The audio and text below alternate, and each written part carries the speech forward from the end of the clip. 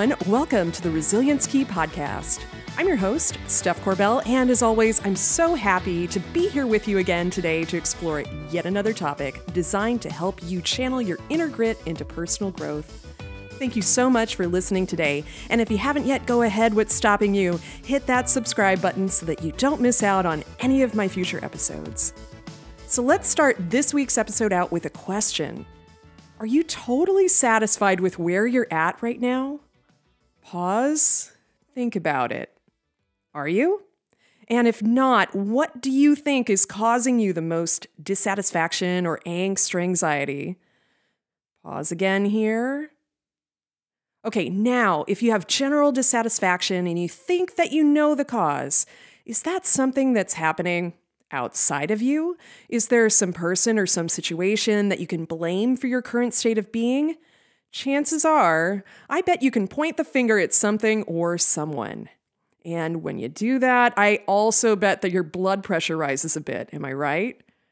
Now, this is a perfectly normal human tendency, and I tell you something, I have been there, and this is something that I've worked on and worked on and worked on in my own personal growth journey.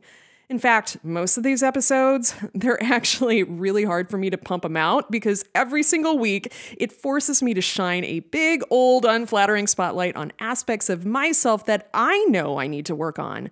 So what I'm saying is you are not alone, especially if you're feeling generally dissatisfied and you're thinking, man, if only this hadn't happened to me, or if only I hadn't gotten screwed over by my boss or my ex, or if only I could have stuck it out in that old job, or if only I had hung on to that property longer instead of selling it in a panic. I might be speaking from experience there.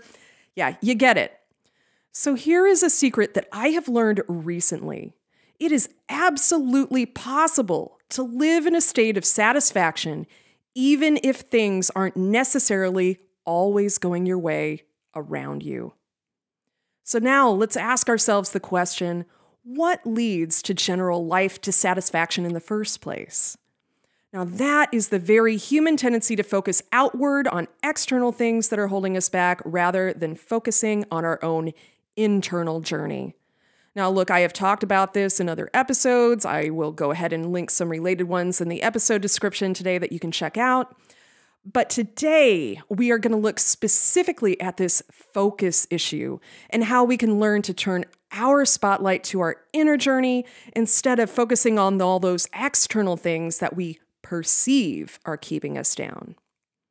The tendency we all have to focus outward rather than inward, it leads to angst, general suffering, unhappiness at work, you name it. And I'll go into a personal example here. Now, I've been working full-time since I was 17 years old, and I worked my tail off during 11 straight years in my teens and 20s of attending college and graduate school. I balanced my classes with 1, 2, 3, or even 4 jobs simultaneously. I was continually unhappy in both school and pretty much every single job that I chose to work at. Why?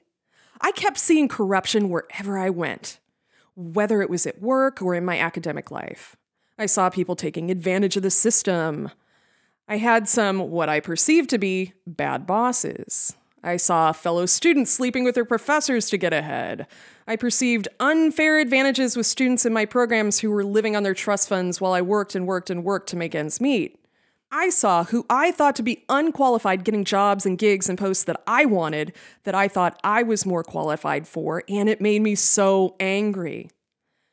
So when I finally graduated with my PhD in 2005, I immediately scored a full-time tenure-track teaching job at a local community college. Big accomplishment.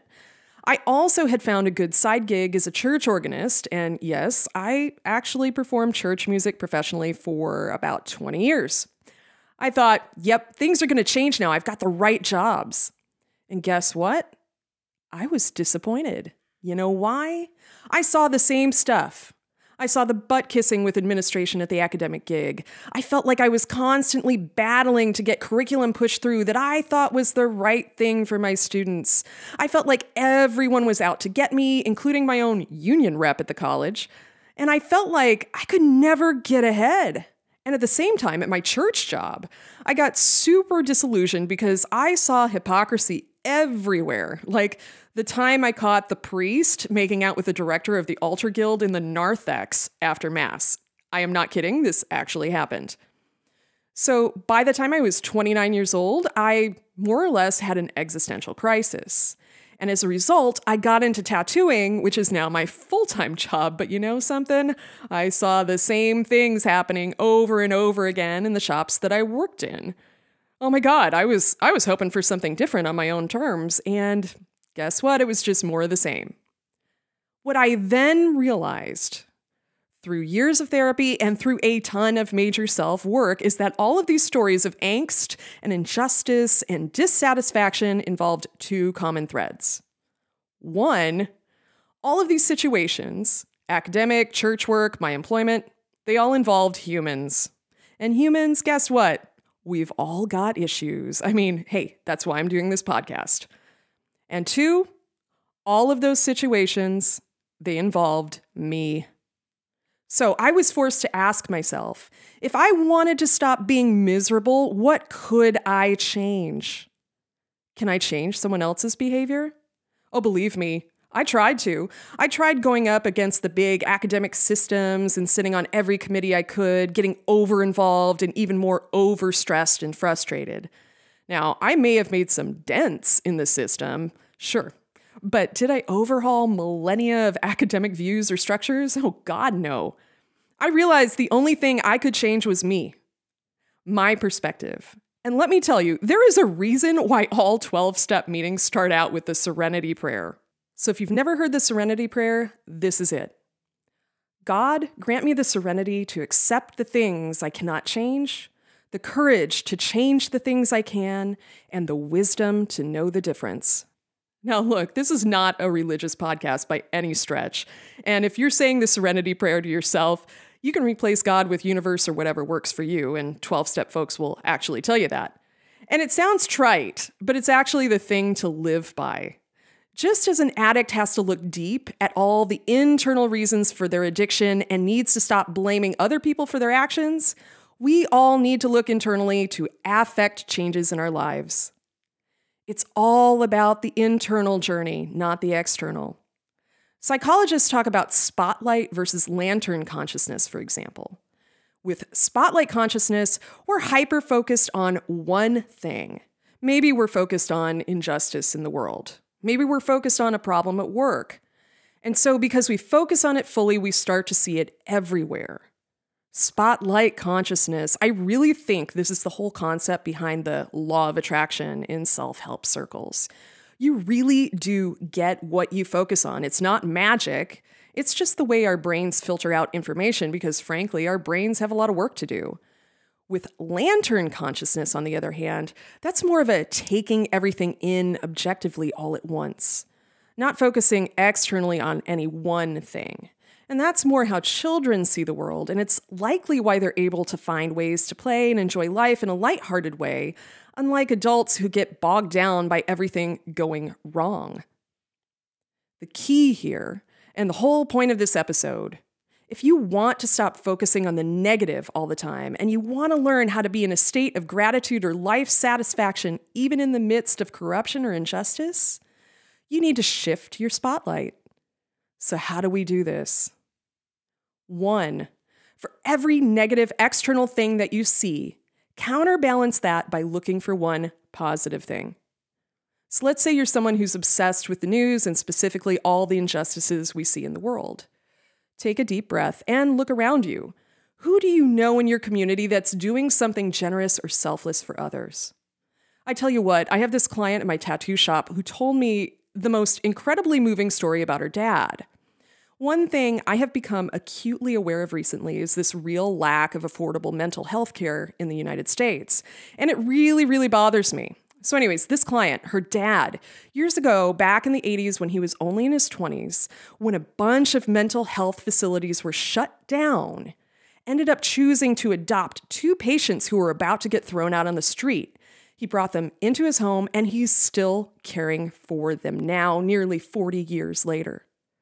Let me tell you, there are actually people like that out there in the world. And every time I think of this mental health crisis, I think of that man doing this type of selfless act, and I wonder, why isn't that one in the news? And it actually gives me some hope. I found an exception. Look for one thing, that one person, that one act that contradicts the negative thing that you're focused on. 2, ask yourself, how can I contribute to this positive thing I'm seeing? Now, I'm not telling you to go out and adopt mental health facility patients, but rather do a simple positive thing. You could repeat a positive story to someone else. You could share that positive story on your social media instead of retweeting or reposting a bunch of unjust, horrible stuff. You could choose to volunteer for an event. You could donate to a charity related to a cause that you believe in, but even more, you could choose simply to be a positive presence in your own community through your focus on positive things rather than negative. 3, look, I get it. I'm not advocating for relentless toxic positivity. That's just another version of denial. But 3, give yourself a safe space to vent out your negative feelings and frustrations. Everyone needs to let it out. But don't make the same mistakes that I did, say, in my academic career, venting to every single person I possibly could about every single thing that I saw. And that didn't exactly make me a whole lot of friends among my fellow professors. What I recommend instead, have yourself a verbal vomit session. Set a timer, write everything down that's driving you crazy. Maybe record the most vile voice memo you can create and delete it later. Or even set up an arrangement with a trusted friend. Tell them, hey, I'm going to vent for about 5 minutes because I need to just say it to someone, and please don't judge or respond. My best friend and I actually do this pretty frequently. We all need outlets for getting things off our chests, and that's okay. What's not okay is focusing on negative things to such a degree that we're constantly shining that big ol' spotlight on them continuously. 4, when it comes to other people bringing their venting to you, I tell ya, once you start counterbalancing negativity with one positive thing, you'll start to see a lot of folks around you externally focused on the negative, and that energy can be contagious and toxic. Don't let yourself get sucked back into it. Hold space for someone to vent, but don't try to offer unsolicited advice to make it better. Remember, the only person you can change is you. Just gently redirect the topic of conversation to something else. I hope this episode helps you, especially if you feel like you've been stuck in a general state of dissatisfaction. Please know it is absolutely possible to actually feel happy internally when external situations might seem negative on the surface. Any takeaways from this episode? Let me know what resonates with you and if you found this helpful. You can connect with me on my Instagram page at Steph Corbell, that's Corbell, or contact me through my website at stephcorbell.com. Also, don't forget to subscribe if you haven't yet already. And what would be really awesome is if you could give this podcast a rating on Apple or Spotify if you're listening on one of those outlets. It really helps this podcast get more visibility. Thanks again for listening, and remember, until next week, you're more resilient than you realize, and you're stronger than you know.